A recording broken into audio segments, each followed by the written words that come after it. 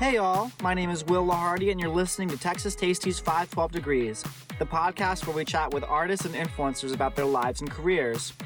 During today's episode, you hear a conversation with our guest, followed by a finishing lightning round of rapid-fire questions. Today's guest grew up playing golf in Austin, Texas. She later went on to play for the women's golf team at the University of Texas, competing in amateur tournaments before going pro this year with the LPGA. Please welcome today's guest, professional golfer Caitlin Papp. All right, Caitlin, welcome to 512 Degrees. How are you doing today? I'm good. How are you doing, Will? I'm doing good myself. It's so good to have you. So the first question that I typically start every podcast episode with is, who are you and what do you do? So my name is Caitlin Papp, and I'm currently a professional golfer on the LPGA Tour. This is my rookie year. I'm from Austin, Texas. I've been here about 9 years. I went to Lake Travis High School, and then I played collegiately at University of Texas, and I still live in the Lakeway area. Cool. And I'm curious, why golf? So my dad used to play golf for fun. He took it up in his 20s as a hobby. And when I was little, about 6 years old, he took me out to the golf course just so he'd have a little buddy with him. So I eventually got curious about golf and wanted to try what he was doing. So he taught me the basics, putting and chipping, and then I just stuck with it. And here now.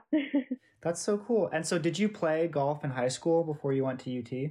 I did, yes. Yeah, I entered my first tournament when I was 10 years old.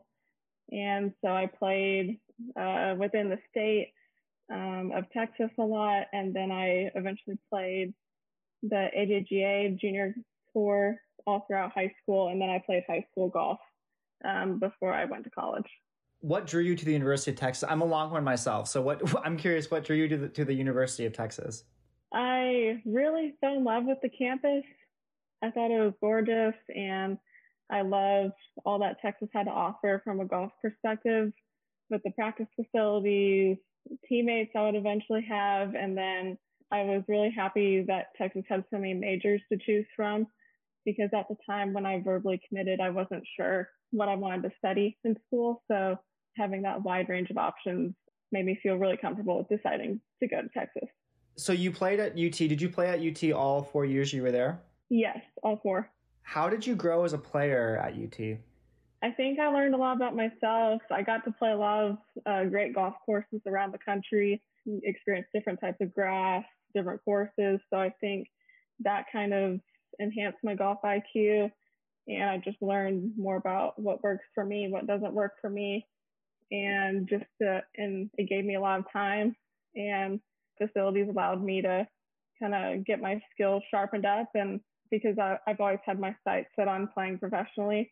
So with that goal in mind, at Texas, I really had the resources to do it. And so did you immediately become an amateur player after graduation? When I graduated in 2020, that was the middle of my 4th year on the team. So I still had some eligibility left. And I stayed the following spring to finish out my 4 years, and I started graduate school at UT. So I was still playing on the team. And then after our national championship ended in May of 2021, I turned professional a week later. So you graduated from undergrad at UT in 2020. Describe your journey in playing as an amateur in the year that followed. So I was still on the team, so I played a few regular season events that spring, and then we had our typical postseason with our Big 12 championship, and then you move on to regionals, which qualifies you for the national championship if you finish in the top 5 or 6, I believe. So I just stayed with the team, and luckily in December, I think the week I graduated, I had the opportunity to play in the U.S. Women's Open, and I finished top 10 there, which was a career high for me. So that was a pretty cool way to end my amateur career. Was your goal to always become pro? Was that always the end goal? Yes. I remember going to my first LPGA tournament to watch when I was about 9 or 10 years old. And I didn't really know much about tournament golf or that it was even a thing. So one of the professionals who was playing at the time, her name is Liz Gianangelo. I remember she was really sweet to my sister and I, and really appreciative for us coming out and watching her, and offered us a signed golf ball for if we came back and watched her tomorrow. So I think her kindness and watching the girls compete on the LPGA Tour kind of sparked my interest in playing professionally one day. And before we talk more about your pro career, I'm curious. I'd love to learn more about your game and your style of playing golf. What makes your style of game? What makes your game different than other players? Yeah, you're right about that. There's definitely a lot of playing styles out there. I would say my strong point right now is short game for sure. But as a professional, I really want to kind of hone in and really be good at all aspects of my game and not really have any weaknesses. So that's kind of always been my thinking, even throughout college. Just try to be really good at everything you do. But short game, I think, definitely takes you a long ways. What is it about your short game that makes it so strong, I guess, compared to other players? I've had a really good year with putting. I guess I've been really efficient around the greens. I don't three putt much. I save par a lot of times with my putter. So really it's just about making as many putts as you can, not necessarily losing shots on the green. I think that's what's made my putting in particular so strong this year. And then with chipping and pitching and out of the bunkers, you just have to be really creative. And I think on tour this year, with all the practice rounds in addition to the tournament rounds, you really do get a lot of practice around the greens chipping, because you try to practice for all scenarios before you even tee it up during competitions. So I think that's been really good practice for me.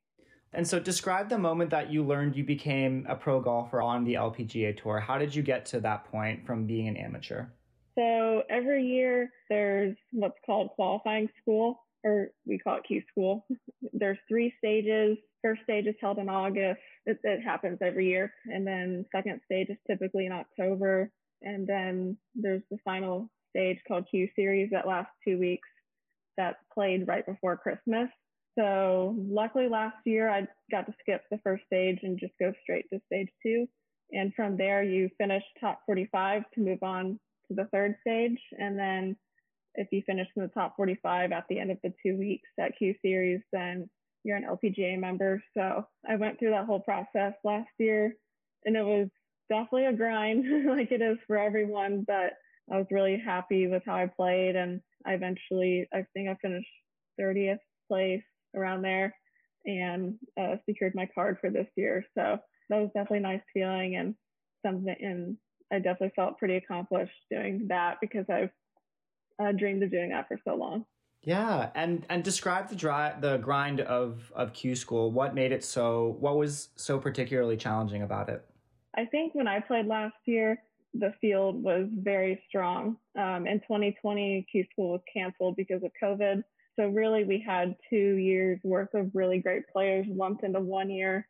So the competition was really strong, but then also, I guess, just what you're playing for makes it such a grind. And the margins are very thin, whether you get your LPGA card or not.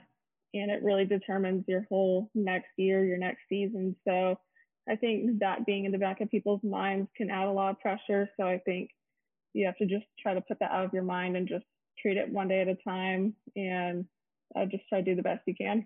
How have you grown as a player in the past 10 months as a professional golfer?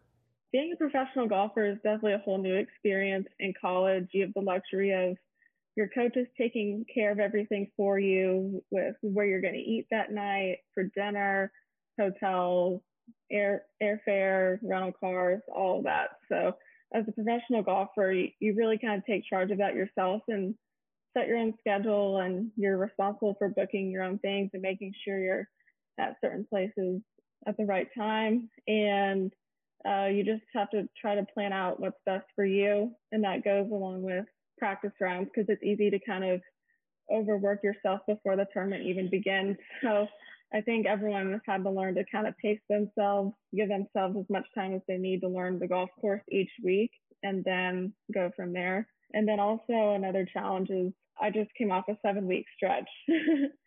So I played 7 weeks in a row, which is a lot. A lot of people don't really do that, but a lot of professionals will try to set their schedules and think, where do I want to play? Where do I not want to play?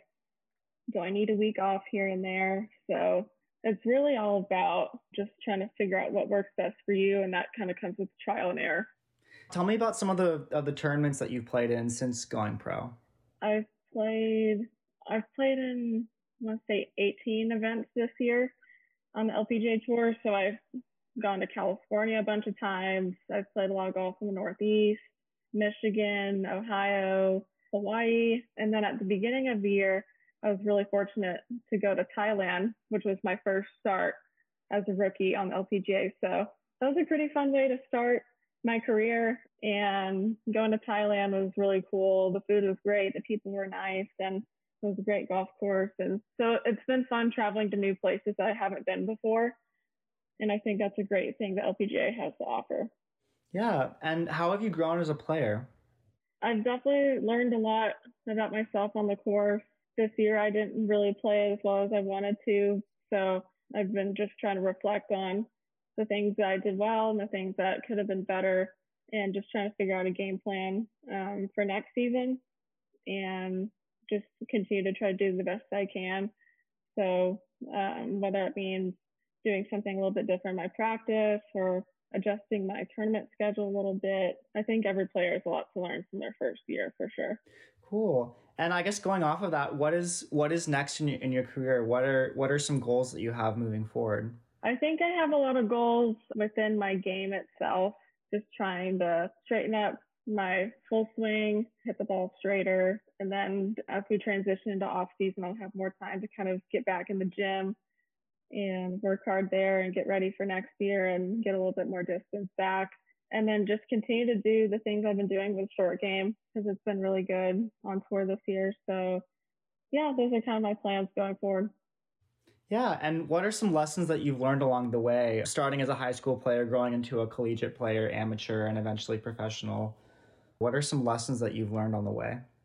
I feel like each stage has been very different in terms, well, definitely competition is different, but then I think as you get older and move through the stages, you kind of learn what works for you, what doesn't work, as far as how you practice your mental game, like what you say to yourself.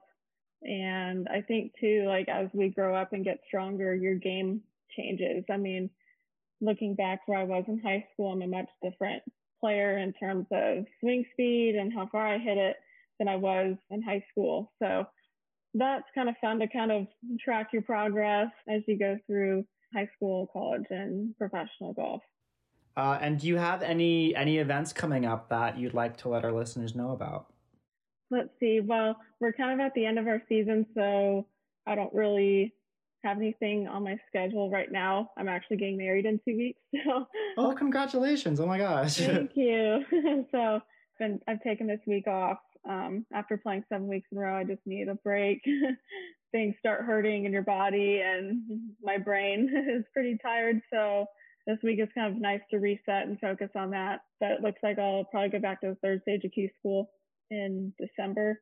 So and then I think there's a Monday qualifier in November. So not a whole lot coming up right now, but the season will probably start again next February.